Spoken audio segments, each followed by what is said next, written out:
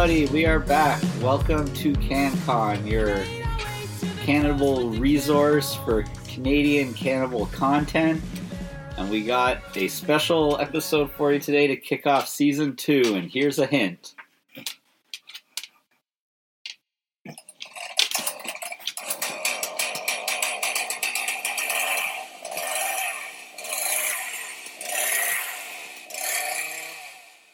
That's right, we're going to be talking about the original Texas Chainsaw Massacre today. I'm Zachary. And I'm Jocelyn. And welcome to CanCon. We are releasing our first and second episode out of order. We made a big deal of the order. And about, I think our desired goal overall is to talk about films somewhat chronologically within a season. And then we both got COVID. And yeah, I was like, we should get back into season 2, and the film that has like climate stuff in it felt like it was kind of too scary to tackle while we were still sick. So we went with our first slasher film instead. Yeah. We're mostly better, still hanging in there. Yeah, I'm still a little low energy. You can probably hear our dog normally. We've been asking our in-laws to kind of corral her in the main part of the house, not our little basement apartment while we record, but they are not home right now. So she is going to be snorkeling away and making beagle sounds while we record. So if you hear something that sounds like a creature in the background, you are not having a stroke. That is our dog. Yeah. Not a low-flying helicopter. That's funny. Yeah, not a low-flying helicopter indeed. Zachary, let's start with, I think this one was your pick. Yeah. And there's a bunch of things that I didn't know about this film before we started. Like, I didn't know it was an indie film that obviously kind of grew to a lot of fame. There have been quite a few remakes. I don't think I realized that it was as influential in the slasher genre as it clearly, like, watching it, you can just see all kinds of influence kind of all the way through, or you can see where it's influenced kind of later films and stuff. So, do you want to just give us a little introduction to the film? Yeah, I mean, an important kind of factoid about the film that also, like, not just speaks to its following and its success, but also its placement in the history of American horror films is in 1974, when it was released, the Texas Chainsaw Massacre became the highest grossing independent film of all time. And then it gets surpassed in 1978, 4 years later, but by John Carpenter's Halloween, another independent slasher horror film. Not necessarily like owing a huge influence to it, but the same kind of aesthetic, the same kind of violent, we have like a ominous masked killer kind of motif. But just it's very much the spearhead of a genre.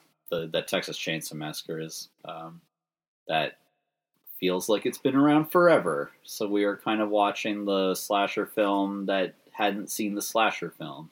Yeah, and I think there's the cannibalism in this film has a different kind of place than a lot of the other films that we've seen so far, where it's kind of the core of the film and everything kind of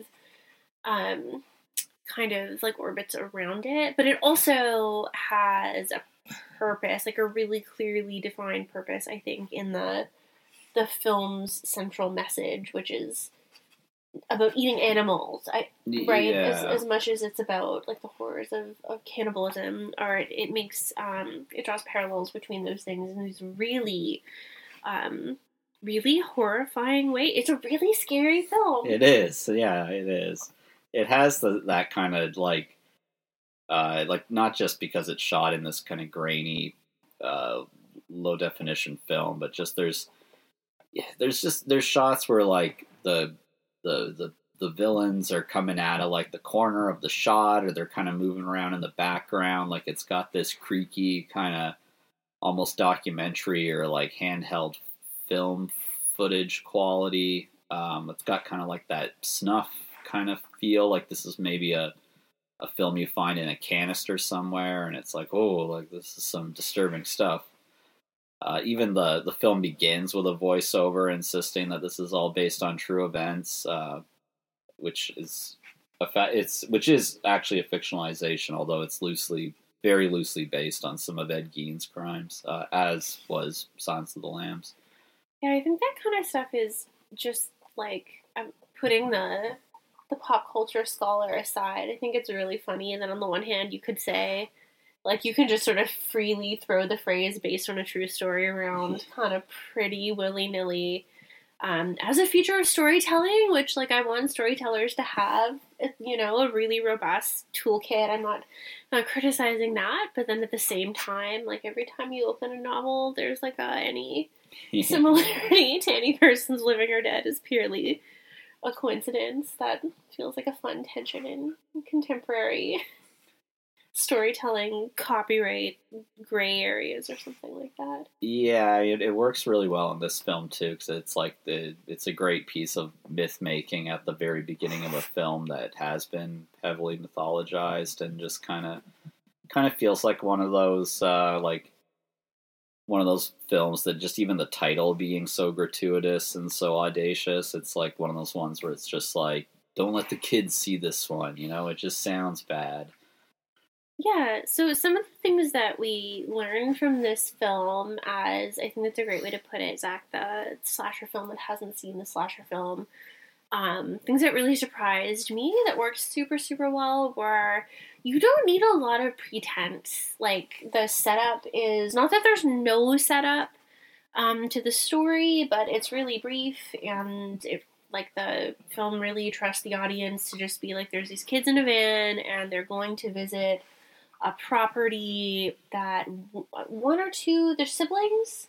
I always remembered two of them being siblings or cousins, and I don't know if I just missed that detail this time, but it didn't feel as clear cut as it was in my. I've seen it so many times I should know, but I believe two of them are related, but essentially they're going to someone's like great aunt's house or something like that out in the Texas countryside.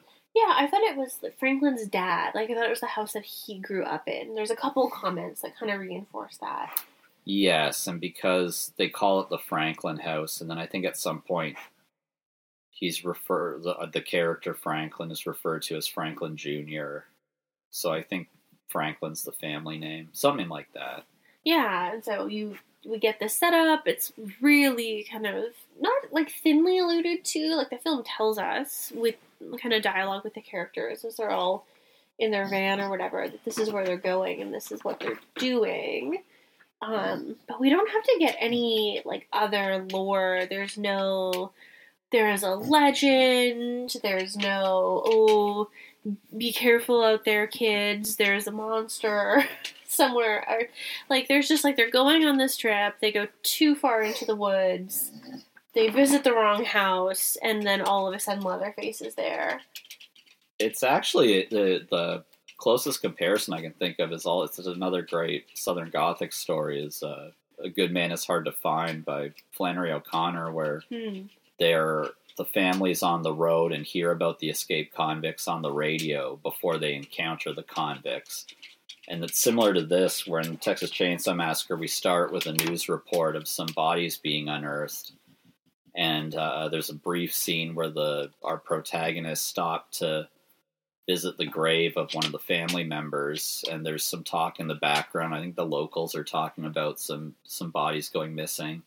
So it's similar to the O'Connor story. It's like, rather than it be like some legend from long ago and they start to hear whispers from the townsfolk about it, we're hearing about it in real time, and they just happen to be in the wrong place at the wrong time, in that they're in the vicinity of an ongoing series of crimes, and that eventually, catastrophically, they come face to face with the perpetrators. Yeah, and it's really interesting to me that the opening sequences with the grave robbing, it's like not clear. Like, it's kind of like, oh, this other taboo thing. So we're not in the realm of cannibalism yet, but grave robbing is like pretty taboo, right? We have laws about how we're supposed to treat corpses, and I think like respect for the dead is not nothing, right? It's not a small idea. It's a really big cultural idea that is pretty, like, there are very few times that I will use the word universal. But I think respect for the dead, whatever that looks like, obviously, what that means in particulars is particular to, is the particulars are particular. But that is what I mean to specific cultures. But respect for the dead is a pretty universal idea, and it.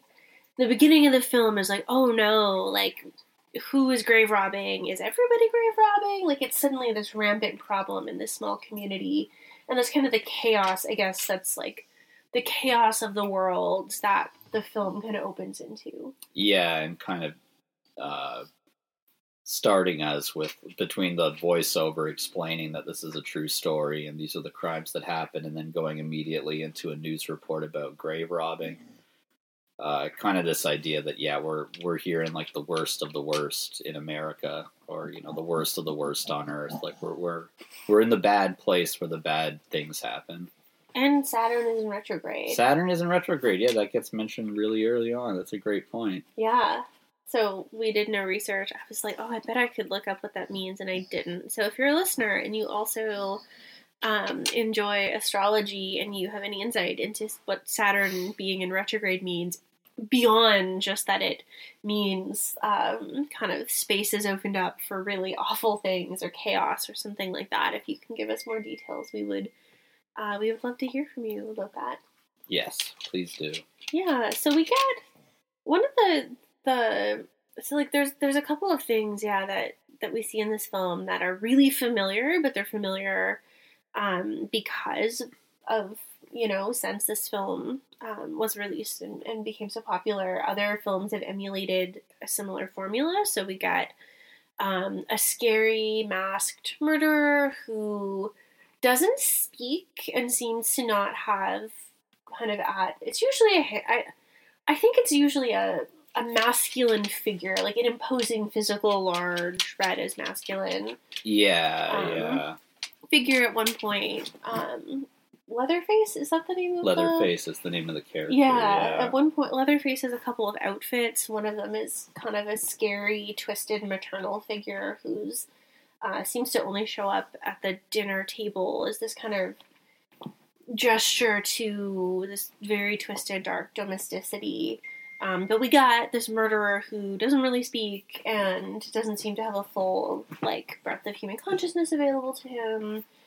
We get the final girl kind of introduced. Yeah, with Marilyn Burns' performance as Sally, where it's funny now because I'm just connecting with Halloween being 4 years later, where we also have a masked, mute killer, which seems to be a same with Jason Voorhees. Once we get to the Friday the 13th movies, the lack of speech seems to be a line that carries through from Texas Chainsaw Massacre into some of these other films.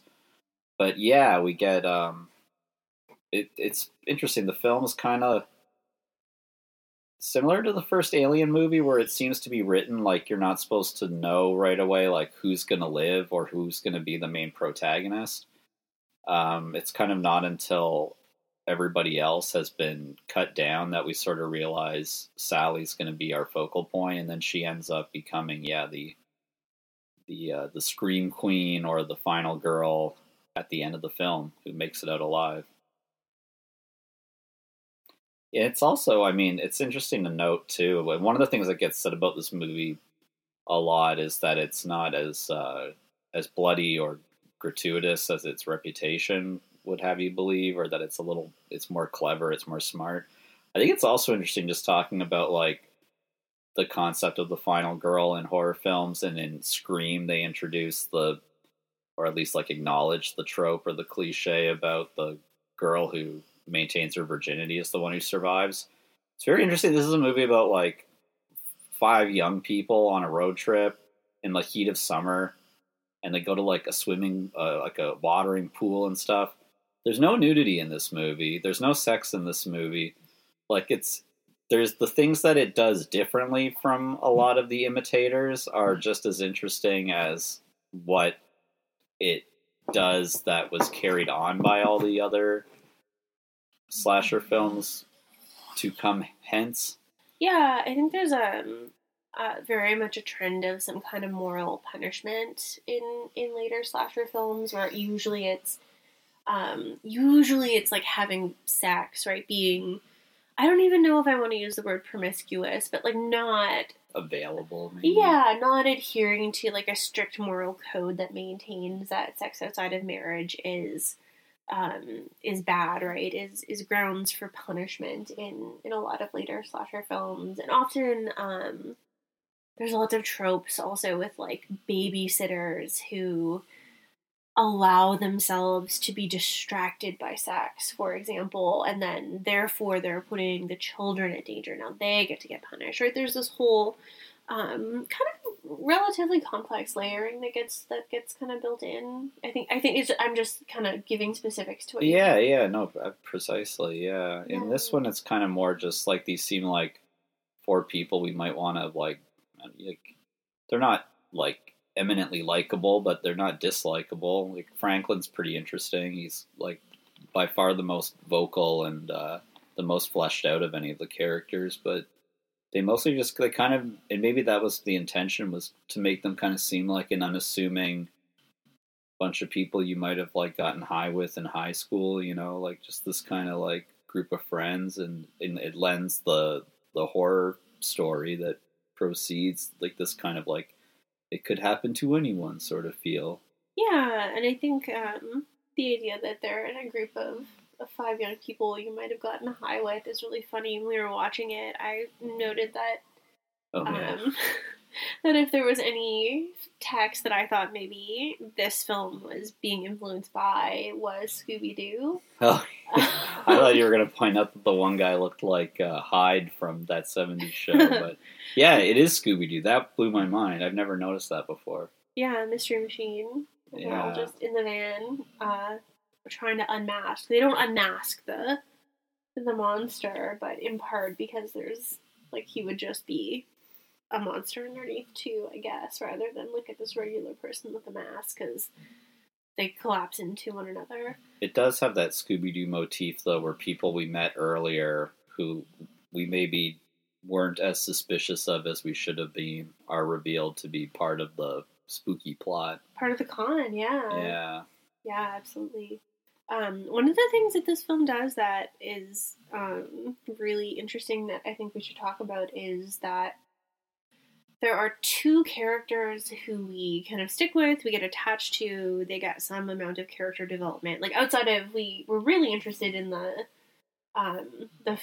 awful, grotesque family. We get some really interesting insight into how they've been living and why they've been doing the really awful things that they're doing, but before we get into that kind of dark side of things, there's two characters, and one of them is Sally, the young woman who makes it out alive, and makes it out. She's the only one of them who, one of the twists, will spoil everything for you in this podcast, so I'm going to spoil the twist now, is not only are those of the young people on this adventure who are murdered about to become people who are served at a roadside barbecue restaurant, but they also consume the barbecue from the same restaurant. And Sally's the only one of them who ever has to kind of confront that knowledge.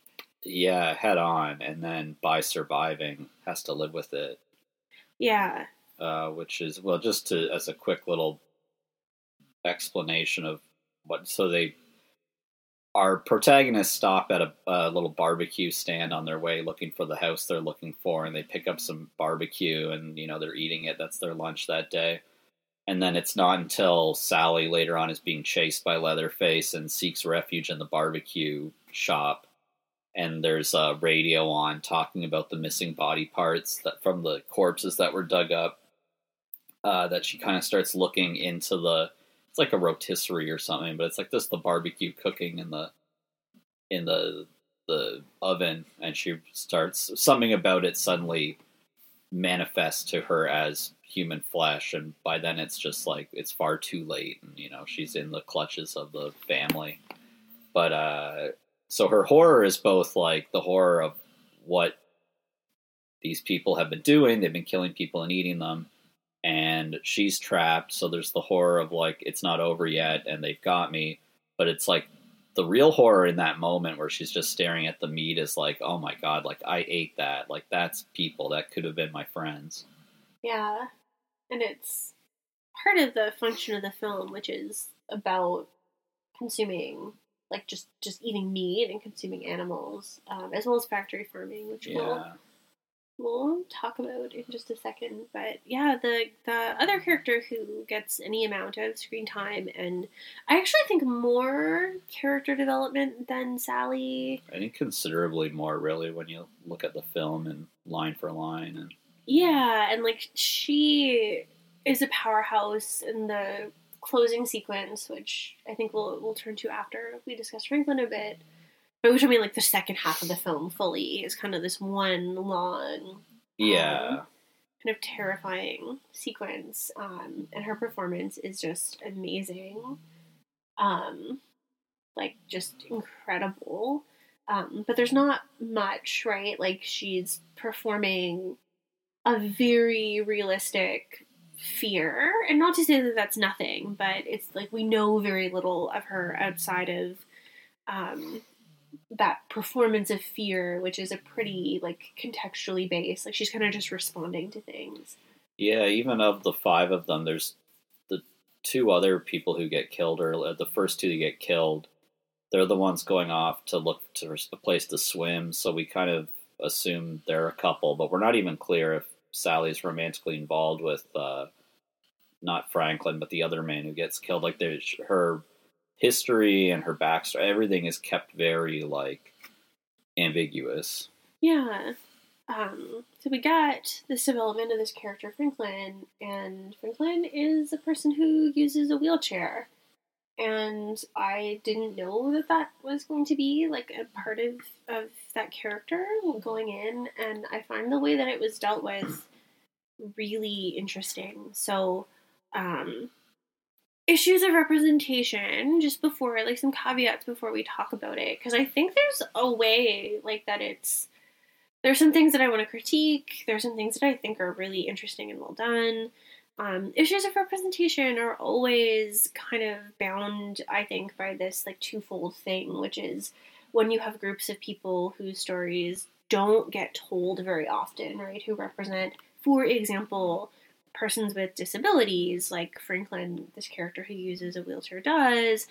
There's this problem, which is that every representation has to hold up way more weight than it should ever be asked to, like, than is fair, I guess, because of just dearth of representation. So we need more representation, and we need more good representation of all kinds of groups of people, including wheelchair users, just to name the same category as we're talking about here.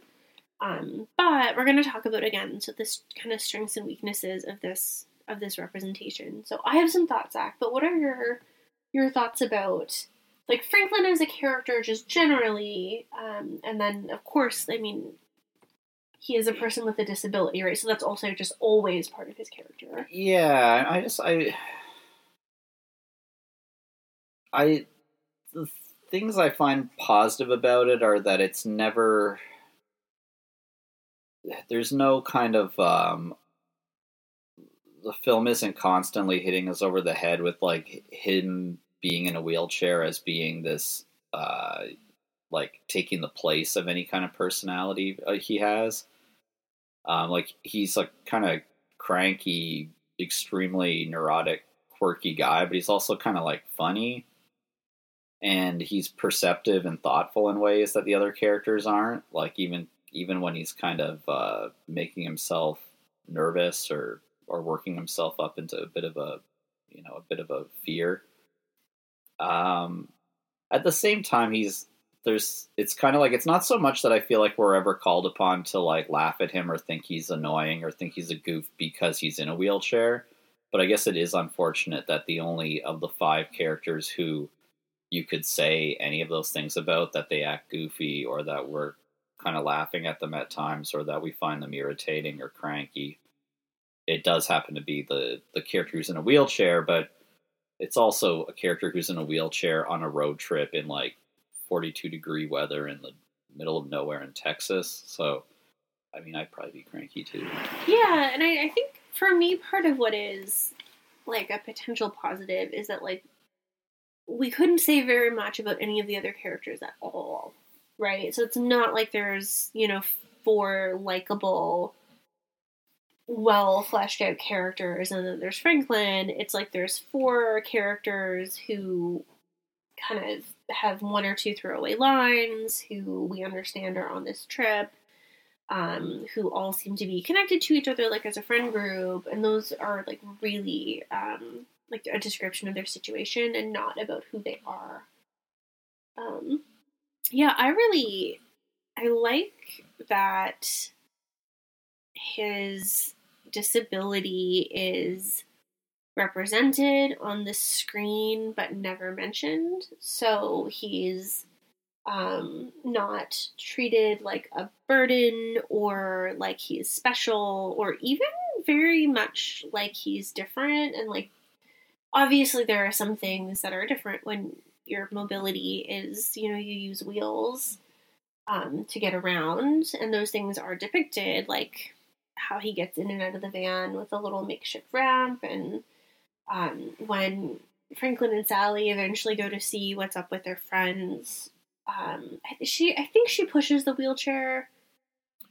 When they go through the woods? Yeah, she says, I can't push you through the woods because it'll be too... And then he sort of manages to cup the flashlight under his arm, saying, like, he'll wheel himself, although she does end up helping him get through some of the brambles, so... Which is, I was going to say, is, like, I know that by itself might be a little bit contentious for, like, don't push people's wheelchairs if, like, you're not explicitly asked by a person in a wheelchair.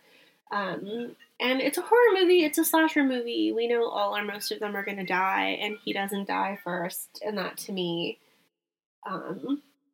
again, I don't want to, like, it's not a perfect representation. There's I'm going to critique an early thing that happens in just a second, but there were some things that I thought were like, it surprised me in a really positive way. Yeah, and actually one of my favorite parts about the portrayal, and I think it happens right before the part you're about to talk about for its negative impact, is that the film opens, they pull over, and Franklin, uses his ramp to get out of the van, but then has his, like, a tin can that he's peeing in on the side of the road, and it just kind of feels like, in general, just, like, a nice humanizing detail that, like, we're on a long trip, and, like, he can't just necessarily, step out the back and go pee on the side of the road like anybody else in the van would. Like, it's kind of not so much like a highlighting of difference in a negative or positive way. It's kind of like an acknowledgement of just like the difficulties involved in his being in the trip, but also the fact that, like, there are very much solutions to those difficulties, and the five of them are taking this trip on as peers. Yeah, I think that's a good way of putting it, and I think something clicked for me while you were speaking there, Zachary, which is his death is, like, the first one we care about. Like, we care. Sally doesn't die, but we're invested in her survival because of the kind of elongated scene, right? We get invested in her fear, and she has to go through some really awful stuff that we'll unpack in just a second. But his death is the first one that we're really, really invested in, and it is not because he's depicted as extra vulnerable or something like that in his wheelchair, but it's because he's depicted as so human. Yeah, I was gonna say almost kind of the opposite of rather than vulnerable. Like, as much as he's very nervous and jittery, and he's kind of like a complainer in scare quotes, but it's like he's got this big personality and, like, just this kind of, like, real, like, sort of, like, he has this real like motion to him, and like this kind of like in that he's a lot of activity circles around him. Like he's starting conversations that kind of get the plot moving along, or that draw the audience's attention to different aspects of parts of the story. When they early on, it's kind of a key scene just in outlining some of the themes of the film. But they pass by the old slaughterhouse in the countryside, and because he's from that region, Franklin's able to regale everybody with all of the information and minutia he knows about the slaughterhouse. So even though he's jumpy and he's kind of frazzled all the time, he also has like a certain kind of a knowledge and like a larger than life quality that you could kind of see if the film went differently. Like he's the kind of character you'd want to have around because he'd make you feel safer. Yeah, I guess that's the part of it is he's got home turf advantage, right? They're in his neck of the woods, like quite literally. Yeah, I think we should talk about the slaughterhouse because it gets introduced really early in the film, and then we kind of don't think about it for a while, and then it comes back around at the end. So the Scooby Squad pick up a hitchhiker who is unwell, I think is the way. He's jittery. I'm talking about Franklin being jittery. This guy is like just real, like on edge, intense, sweating. He's been out in the sun all day. Yeah, and I think Franklin is like the only one of the people in the van who fully realizes how off this guy is. Like they're all a little bit like, no, thank you. Franklin's like, that guy is really. It's one of my favorite lines in the movie. Is he doesn't even say it under his breath or to one of the other characters. The hitchhiker sits down in front of him. Like we see the hitchhiker looking at our cast. The cast looks back at the hitchhiker, and Franklin says, "We picked up Dracula." Yeah, it's just like and the guy doesn't even register it. And it's like, again, it's that kind of funny. It's like the wisdom of fools, where it's like Franklin knows that that's an okay thing to say to this guy because there's probably going to be ways to set him off, but it's not going to be by calling him Dracula to his face. And this guy has his own things he's concerned about anyway, so he's not really paying attention to how people are addressing him. Yeah, and one of the first conversations that they have is they have this debate about changes made at the slaughterhouse between modes of killing it's cattle, right? Cattle, yeah. Franklin suggests that the newer mode, which is pressurized air gun, is a more humane option. He says it's better. I don't think anyone. I think he maybe says humane. Yeah, I think he says better in the terms of it being efficient because he freaks everyone out by saying it's just boom, boom, boom, and simulating the air gun going in and out. Whereas because he mentions the sledgehammer can take a whole bunch of blows to finally work. Yeah, and it's the hitchhiker who. We learn his family has lost jobs at the slaughterhouse with the new technology, which takes fewer people, right? And so but I think it's part of the bigger message of the film. Part of what the cannibalism is kind of trying to show us by horrifying us, right? Is this idea that we're talking about jobs and efficiencies and fewer people are working when it's this versus that, and even if they were using the language of this is a more humane way to butcher an animal or this is a less humane way to butcher an animal, it's like the film is trying to kind of reveal to us the grotesqueness of butchering the animal at all. Yeah,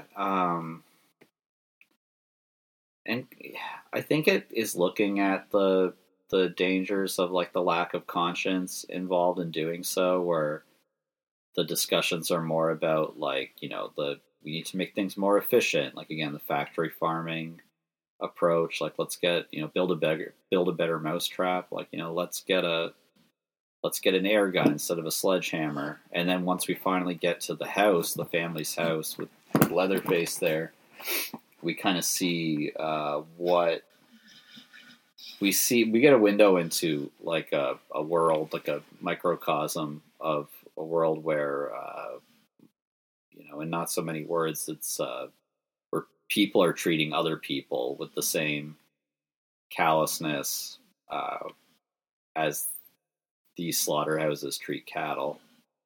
Yeah, we get the similarities drawn in a number of ways, like the explicit way in that the people are being butchered by Leatherface to be cut up and sold at the roadside barbecue restaurant.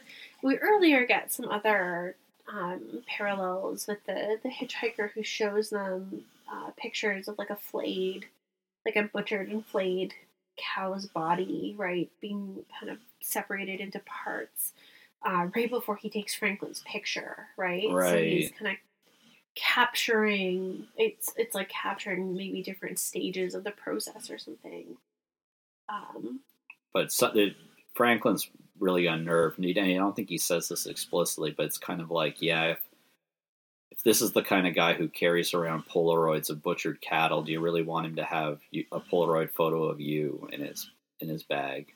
Yeah, I think the question of efficiency is so interesting because it's like, more efficient for who, right? Like who benefits from the efficient? Like it's and again, like I don't think the film is on the side of in a simple way on the side of the workers who lose their jobs. Like I don't think it's like they lost their jobs and then they went crazy and started butchering people. Like I don't think that's really the that's the thing.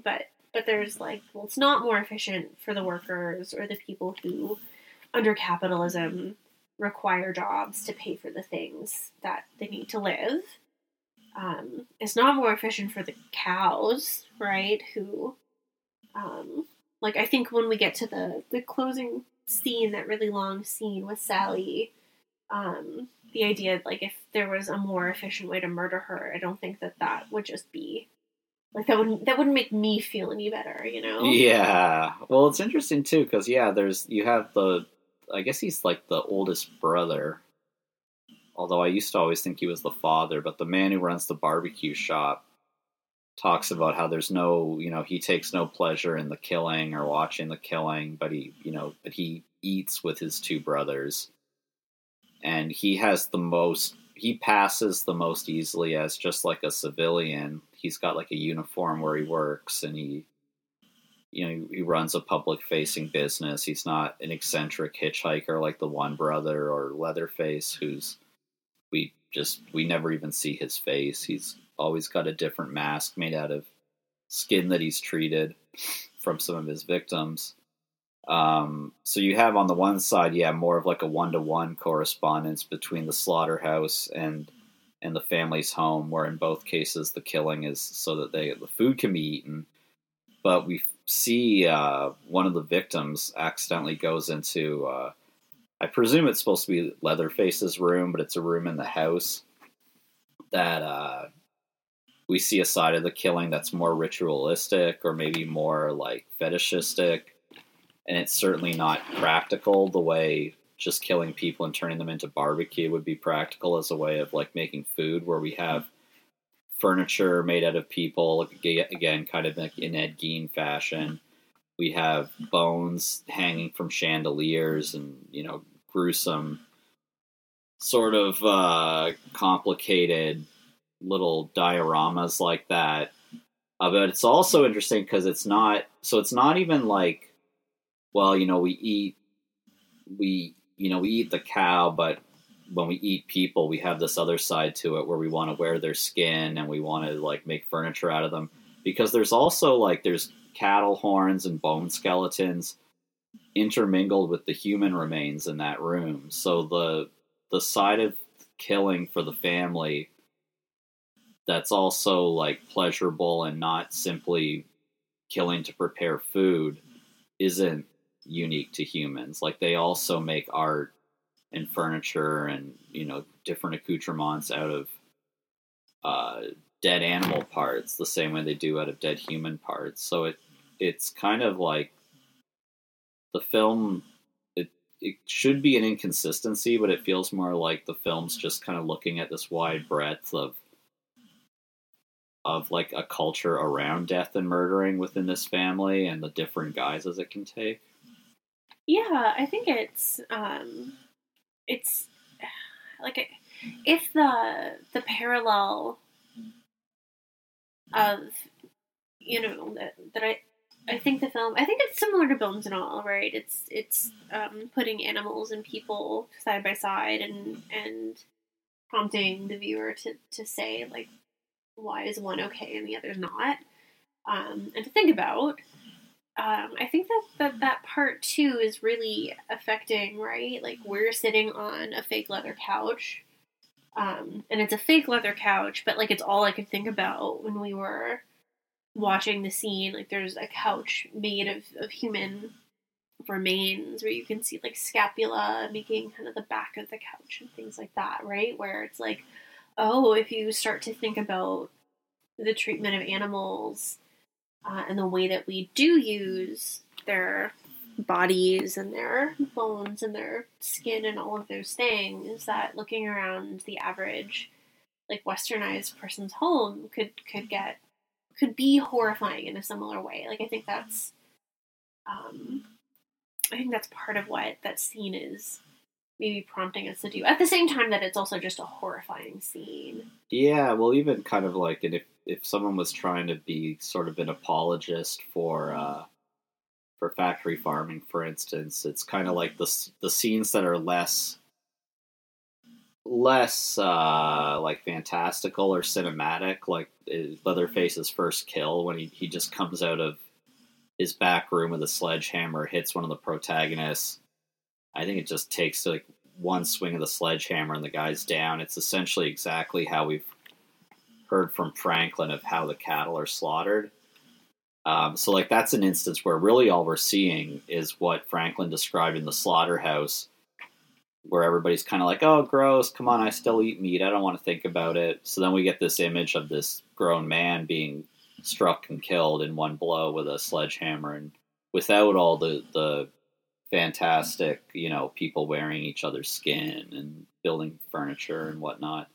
It kind of just speaks to the horror of the killing itself. Yeah, and this is something that just occurred to me, kind of reimagining that scene, which is that it puts us as viewers in the way the camera moves in that scene as being like the next cow that's coming up the runway, right? He enters the house and there's this long hallway, and he's looking for he thinks they're almost at a gas as part of the thing, so he thinks he's going to ask them, well, they have a gas generator, so they'll have gasoline, so we'll go and we'll ask for help and we won't have to stay in this horrible place. And he walks down this kind of long narrow hallway. There's only one place to go, and it's in this room at the end of the hall, and then the door swings open. Terrifying, unsettling man takes a hammer, hits him exactly one time, picks him up, takes his body into the back room, slams. It's a metal sliding door. It's so ominous, and that's actually a great visual, just as a way of like denormalizing things about factory farming. Like, you never want to be on the other side of like the metal sliding door where the butchering is happening. Yeah, you don't want to go through the door. You don't want to go through. Yeah, absolutely.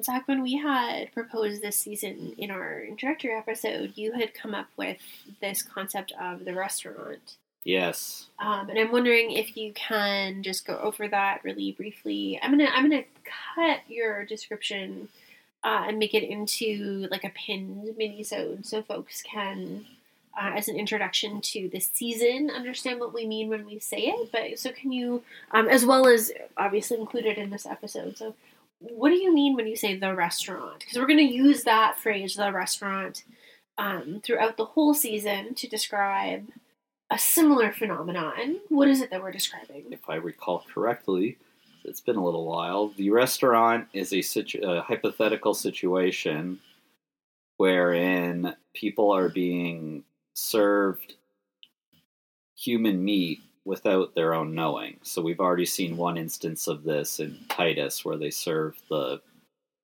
Goth children to their mother. But the restaurant works as sort of a catch-all theoretical term to say that, like, in this case, in this film, the restaurant is literally a restaurant, the barbecue restaurant, but we also have a moment of restaurant in the last third of the film when Sally's been abducted by the family and is at the dinner table with them, with the idea being that they're going to slowly eat and prepare her, but with her own involvement. Yeah, it's like she's invited to dinner first. It's really grotesque. Yeah, and presumably there'll be like the meat of other people on hand as well, as how that would fit into the. Because they have the whole they've served everyone. They've already there's already meat on the table when that scene starts. Yeah. Yeah, so we get to this horrifying scene. Sally realizes what's happening in. Initially, she doesn't know that people are being murdered to be eaten, but she sees Franklin get attacked with a chainsaw in the woods. Right in front of her, yeah. She runs, and she runs a big loop through the woods and ends up back at the house. It's awful. She eventually gets away from the house and ends up at the barbecue, like the literal restaurant. She thinks she's being rescued. And then, of course, is brought just back to the house again. And it's when she's back at the house that kind of the big scene happens. So she wakes up. Well, a lot of things converge, because then we also find out that the hitchhiker from earlier is part of the family. And the barbecue man, who's the one that's abducted Sally after posing as her rescuer. Yeah. And then there's a character named Grandpa, who, for all the world, looks to be a decaying corpse, but is actually still alive. And he's going to be part of the dinner scene with Sally as both guest and like main course.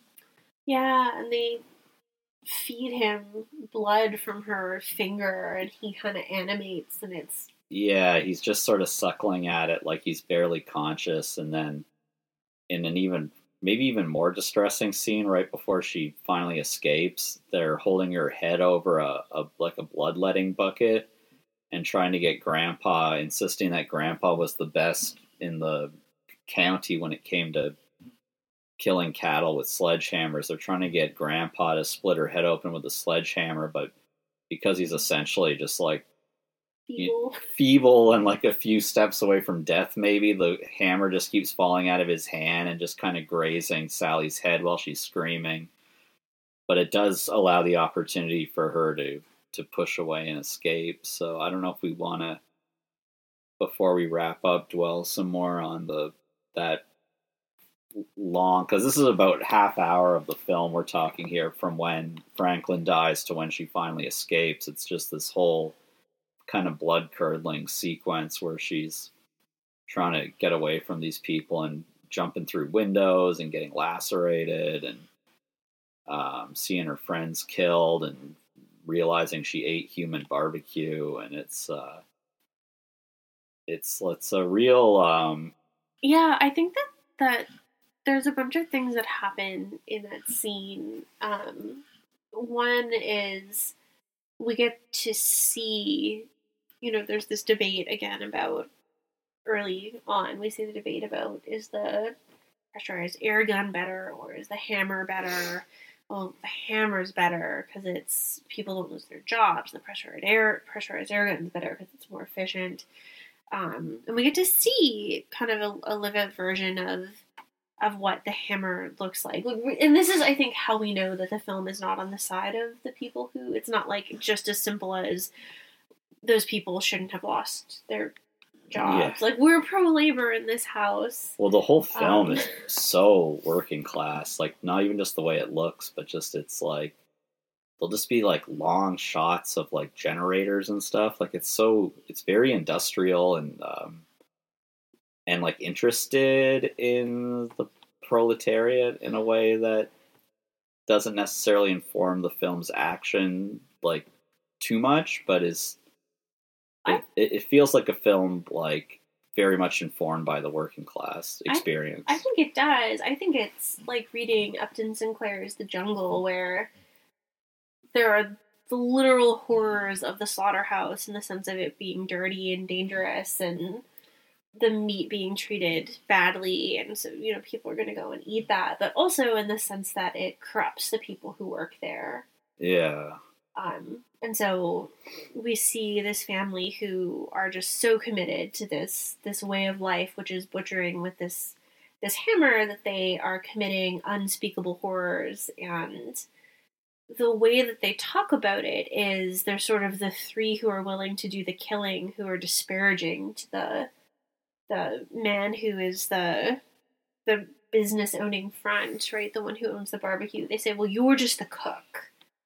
You're just the cook. He gets real mad when they start to disparage him. Yeah, and it's interesting to me because, I mean, that's the closest to, like, most viewers to any of the characters, right? That's the closest alignment, is most people don't butcher. And, like, I mean, like, there are people who hunt, there are people who work as butchers, there are people who work in slaughterhouses, right? I'm not...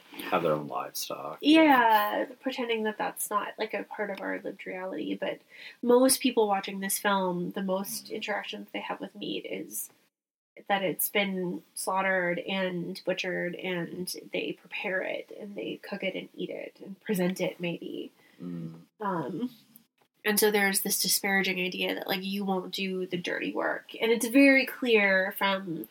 and he's kind of like, I've never been able to take pleasure in killing, as you said earlier, Zachary, but he's kind of defensive about it, as if it's attached to their way of life and their conceptions of masculinity, and the way it's depicted is like, wow, these people have been really, like, trained up in something super awful and have bought in, right? And they're perpetuating it only for themselves, it seems. Yeah, even the way they talk about, you know, go get your grandpa, like he's the best there ever was. Like, it's clearly like a generational, you know, whatever. Generational trauma doesn't feel appropriate in this context, but it's like it's a generational series of events that, and a history of values and twisted values that have resulted in the status of the family when Sally and her friends come upon them. And just the way the house and the action of the story is like set in the backwoods, and it's very remote, and it gives it this kind of sense of like a bit of like a cul-de-sac or something. Like, it's like maybe this has been going on for years and years and years, like this unchanged way of life, sort of, but like where things have been allowed to get worse and worse because of the lack of resources and the lack of outreach available. You know, in the very literal example of, like, they lost their job at the slaughterhouse, and that was the only real form of employment around there, and left to their own devices, things went horribly wrong, you know? Well, I think even more to that point is like they lost their job at the slaughterhouse because the efficiency was better for the business owners, who, being good capitalists, were happy to downsize. But like I think intergenerational trauma is actually a great way to think about it, honestly, because the core inciting incident that, like, kind of leads to all the trauma is that this is where you go to find work, is the one industry that exists in your community. In this case, it's the slaughterhouse, right? Yeah, I mean, if, you know, the young hitchhiking man, the Leatherface character, I mean, they're jumpy, they're jittery, the one... Gibbering, the one self-harms, the Leatherface character has lost access to speech, which can be, like, I don't like to over-literalize a reading, but, like, that can be a literal sign of trauma. And if we read him to be the baby brother, like, he could have been brought up for the express purpose of, like, okay, your older brother doesn't know how to kill, doesn't like to kill, like, we're gonna make a monster out of you. I mean, has he ever worked in the slaughterhouse, or has he only worked in the butcher zone that is in their kitchen, right? Yeah, I always assume that he's... Because the hitchhiker says my brother used to work there. But I mean, he could have been talking about the barbecue guy. Maybe the barbecue guy got out and opened the barbecue shop because he couldn't handle it. It's really rich. Like for such a short film and for like a quote unquote like slasher film, it has this real rich kind of mythology built into it, even long before it became such a cult favorite. Yeah, and one of the things that for me makes it an interesting film is like I don't like to be scared. I don't really like gory films. Lots of slasher films make me really uncomfortable. I mean, they're supposed to make you uncomfortable, and there's something productive in that. It's not something I seek out for myself or choose often. But I really like the way that this one makes you think, like, right, like, and about the things that we've been talking about, it's like late stage capitalism, about factory farming and butchering and eating meat and all of those things. Like, it's really it's different from other slasher films that seem to be obsessed with the villain, who seems to be a villain for the sake of villainy, and the horror seems to be will you or will you not, like which character will make it out alive, and less about sort of what is happening. And I know that there are slasher films that ask us to think differently, and like the Saw franchise asks some really weird, hard questions that are different from what I'm kind of describing. But yeah, well, I mean, I think one of the things I love about Texas Chainsaw Massacre is that like the complicated the complicated philosophy and philosophical questions in it aren't like being framed. This is not the Joker like posing these moral quandaries to you, like this kind of bro intellectual like posturing. Like this is kind of like, it feels nihilistic if you don't think about it much. Like it just feels like the audacity of the film is massacre for the sake of massacre. But like when you actually sit down and watch it, we get this window into all this, like poverty and like bad working conditions and factory farming and just like industrial waste. And then it's kind of like the Sally's like final sequence through the movie. It's almost like, I was going to say the final third. It's almost more like the second half.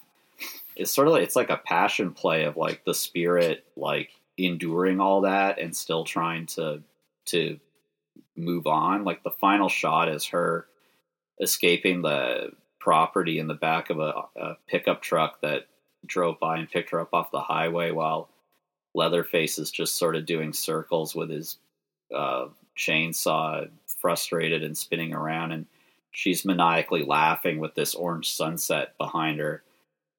And it's kind of this idea of like, it's like kind of like almost like it opens it up to a broader interpretation, like almost like the human condition. Like we are completely at any point in our lives subject to being victim to all of these horrible things that late stage capitalism have presented to us. And like you may come out the other end like cackling and smeared with blood and half naked and mad, but like that's kind of like the beauty of surviving it. yeah, and I think there's kind of two ways to read the rural other, which when we were watching, that I grew up fairly rural. I grew up in a really small town, and I grew up in a city, but with a very big blue collar population. yeah, but Zach kept saying like, "Oh, these rural maniacs, these like people in the middle," and I can be like, "Yeah, hayseeds." like it's Manson family were out there. Which we had to dispute about, where I'm like, the film is setting up the rural, like the other, as the rural. Like a gothic horror. Yeah. The Wood Witch. But I think there's like kind of two ways to think about what the film is doing with that. And one is, these backward people who have become this way because they are so alone with themselves that all of their humanity gets stripped away, and the other is, well, this is what happens in a community where there's just like abandonment, like government, local government, state level or whatever, like a federal level abandonment of the community, as you end up with just pure, like awful desperation born out of this other kind of starvation, I guess, like starvation of resources. Yeah. It's kind of like an abyss. Yeah. So this has been really a good conversation, I think. This is a really good film. If you have not seen it, if you've only seen the more recent Texas Chainsaw Massacres, I really recommend this one. I think it's a really, like, for someone who doesn't like slasher films, I think the pacing is really perfect. I think it really makes you think. And it's not too gory. Yeah, surprisingly. Yeah. Yeah. Don't watch the remake. It's stupid. This one's way better.